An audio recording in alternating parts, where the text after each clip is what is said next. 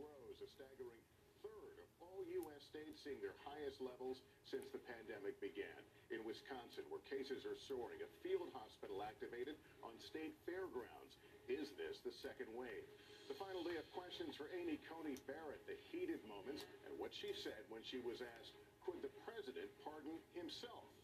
The massive inferno at an apartment complex, visible for miles. The flames so intense, they cracked neighbors' windows.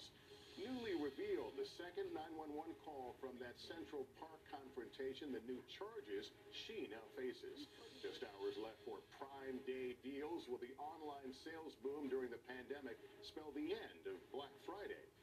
And the final mission, our exclusive access inside this historic launch. This is NBC Nightly News with Lester Holt. Good evening. As President Trump, claiming immunity from coronavirus, hits the road for another rally this evening, back home at the White House, First Lady Melania Trump is breaking her silence about her own diagnosis with the virus and revealing for the first time the couple's son, Barron, had tested positive for COVID-2. The virus shadowing the race for president with under 3 weeks to go. Tonight, on what was supposed to be the eve of the second presidential debate, the candidates instead are preparing for separate but opposing televised town halls. Jeff Bennett has late details. First Lady Melania Trump tonight detailing what she calls her personal experience with COVID-19, revealing in a statement that 14-year-old Barron Trump tested positive for coronavirus. Naturally, my mind went immediately to our son, the First Lady writes, after learning that she and the president contracted COVID-19. She says Barron initially tested negative, but the teenager was tested again. The results, positive. She says her son had no symptoms and has now tested negative. As for her own symptoms, the First Lady says they were minimal, though they hit me all at once, and it seemed to be a roller coaster of symptoms in the days after. She says she had a cough, body aches, headaches, and was extremely tired. Unlike her husband, whose symptoms were more severe, Melania Trump did not go to the hospital and did not receive the same course of treatment, choosing instead what she calls a more natural route, relying on vitamins and healthy food. The president late today speaking to reporters. Barron's fine. We're heading out to Iowa, and we have a big rally. President Trump on the campaign trail tonight as he and Joe Biden both make a play for more senior support. Polls showing the president standing among older voters slipping, in part due to his handling of the pandemic. Well, he throws super spreader parties at the White House.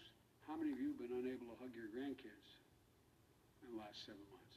With NBC News announcing today that President Trump will take part in a town hall event Thursday with Florida voters in Miami, moderated by Savannah Guthrie, the same time that Joe Biden will be participating in a televised town hall of his own.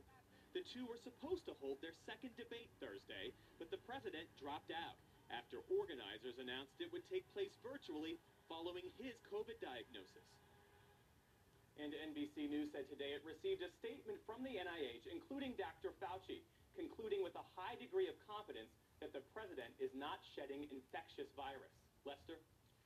All right, Jeff, thank you. Troubling new warning signs tonight about the pandemic and the number of cases rising in dozens of states. Some areas now running low on ICU beds as a drug company CEO discusses the timing of a vaccine. Our Miguel Almaguer has more. Tonight, as the troubling number of new COVID infections soars across the nation, 1/3 of our country is now reporting some of its highest case counts since the start of the pandemic.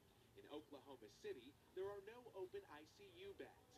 States like Utah, with a dangerously high positivity rate, on the brink of crisis. But Utah's now facing its most dire episode yet in this epidemic. With the number of Americans hospitalized in Midwest states like Iowa hitting new records, the nation is set to soon break 8 million confirmed infections. The Bill and Melinda Gates Foundation has pledged $125 million to fight COVID. The rest of this year will not be normal.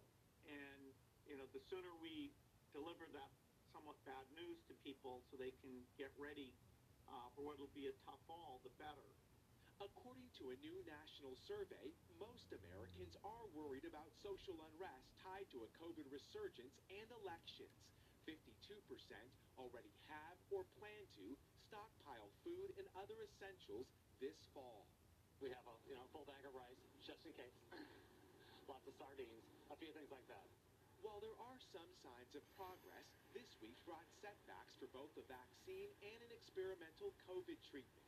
Eli Lilly pausing a clinical trial after a safety concern. Some Americans are worried that vaccines and treatments are being rushed to market. What do you say to that? We are moving as quickly as we possibly can. Maybe to reframe the question, they might be worried about is, are we skipping steps to rush them to market? And the answer is no. In another sign of how resurgent the virus is, states like California are asking families to stay home on Halloween. Cities like Beverly Hills are outright banning trick-or-treating. With Dr. Anthony Fauci advising families to think twice about mixing with anyone outside their household for Thanksgiving, tonight measures are being taken to avoid another deadly wave of infections.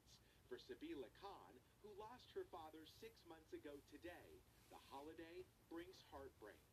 The idea that he died alone is something that will haunt me for the rest of my life. Tonight, a reminder of what's at stake and what so many families have already lost. Miguel Almaguer, NBC News. This is Stephanie Gosk. On May 27th, reported COVID deaths in Wisconsin peaked at 22. After that, the number dropped. Maybe the worst is over, some thought. Then the fall hit. We thought we dodged the bullet, but lo and behold, here we are on the 1st of October, and this virus has come back with a vengeance, and we're in deep trouble. On Tuesday, a new state record, 34 reported deaths. The nurses at Aspires Hospital in Wausau bear witness. People are dying every night. There's nothing we can do about it. This virus is just beating them, and we're trying. We're doing everything that we can. We've had several people come in here and be very sick that all they did was want to see their grandparents. I'm a grandparent. I would like to see my grandchildren. This is larger than that. 8 months into the pandemic, a nurse in Green Bay worries public support for them is slipping. Seeing multiple deaths, multiple days in a row, it's really hard to try to stay positive when the community itself isn't really got your back. They don't believe it exists. They don't see what we see. Health workers repeating the same advice, hope it may finally sink in. I ask you, as the public, to wear your mask, wash your hands, social distance. Please just wear a mask, socially distance, do whatever you can not to catch this. Today, a 500-bed field hospital opened to take the strain off the system. It's the same one Wisconsin decided it did not need to open back in May. Stephanie Gosk, NBC News. Let's bring in senior medical correspondent Dr. John Torres. John, there's a heated debate right now about how to end this pandemic. The big question, whether or not people should be exposed to the virus to develop immunity. What can you tell us about that? Well, Lester, there are two ways of achieving herd immunity. You either vaccinate people or you let people get sick, and if they recover, they develop immunity on their own. Some within the medical community are now suggesting, well, it's time to let the virus spread freely and for the disease to run its course. But history has shown us that this approach could be devastating and deadly, and many health organizations are strongly opposed, with the World Health Organization even calling it unethical. Lester? Dr. John Torres, thank you. On day 3 of her Supreme Court confirmation hearings, Judge Amy Coney Barrett faced intense questions from Democrats about Obamacare and presidential power. NBC's Peter Alexander is on Capitol Hill for us. In Judge Amy Coney Barrett's final day of questioning, Republicans casting her expected confirmation as a groundbreaking moment for conservative women. This is the first time in American history that we've nominated a woman who's unashamedly pro-life and embraces her faith without apology, and she's going to the court. Barrett was pressed on presidential powers. I agree, no one is above the law. But saying she could not weigh in when Democrats asked whether a president can pardon himself, as President Trump has insisted. So far as I know, that question has never been litigated. It's not one on which I can offer a view. She was challenged on a 2017 article she wrote criticizing the court's decision to uphold the Affordable Care Act, with another case coming up next month. President Trump has been open in acknowledging that he wants a nominee on the court to strike down that ACA. You have said you've not made any agreements or statements to the contrary, but I will tell you, it is a cloud over your nomination. Barrett strongly pushing back. You're suggesting that I have animus or that I cut a deal with the president, and I was very clear yesterday that that isn't what happened. Republicans arguing Democrats who cannot stop the confirmation are instead focusing on the presidential campaign. We've seen that our Democratic colleagues have very few questions actually to raise about Judge Barrett's qualifications. Instead, much of this hearing has focused on political attacks directed at President Trump. The committee is expected to vote on Barrett's nomination next week, with the full Senate expected to confirm her along party lines before Election Day. Lester? Peter Alexander, thank you. Here in New York, a criminal charge against the woman who called 911 about an African-American man bird-watching in the park last May, and the revelation that she called the police a second time, falsely claiming he assaulted her. With more, here's Ron Allen. I'm going to tell them there's an African-American man threatening my life. Please tell them whatever you like. The confrontation between Amy Cooper and Christian Cooper in Central Park.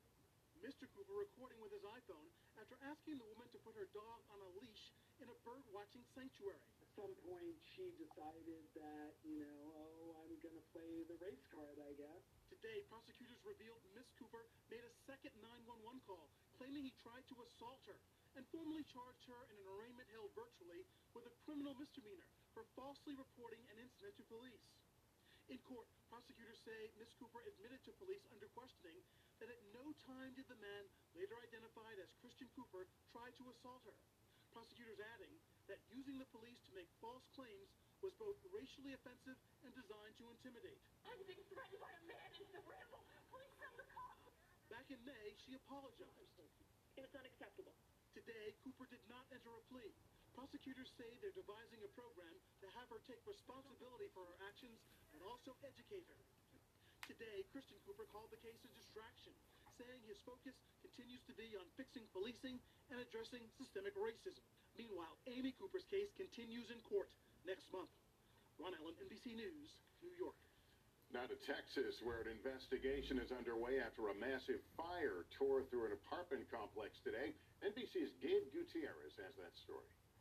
A massive fire just north of I-10 at 99. The three-alarm inferno lit up the sky near Houston just before dawn.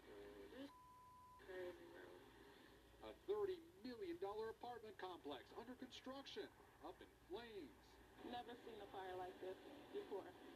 Residents in a neighboring complex owned by the same company say they could feel the scorching heat. Feel the heat. Firefighters had trouble finding water pressure. So some of the debris that was coming off of the roof in the smoke was coming down and starting little pockets of grass fires. One firefighter was treated for heat exhaustion. No one else was injured. If you're standing in front of my window in the house, yes, I feel the heat. The heat from the building is cracking some of the windows. Tonight, the fire is out as investigators search for what sparked it. Gabe Gutierrez, NBC News. In just 60 seconds, the launch of a holiday shopping season like no other. How Black Friday may look a lot different this year. When to get the best deals.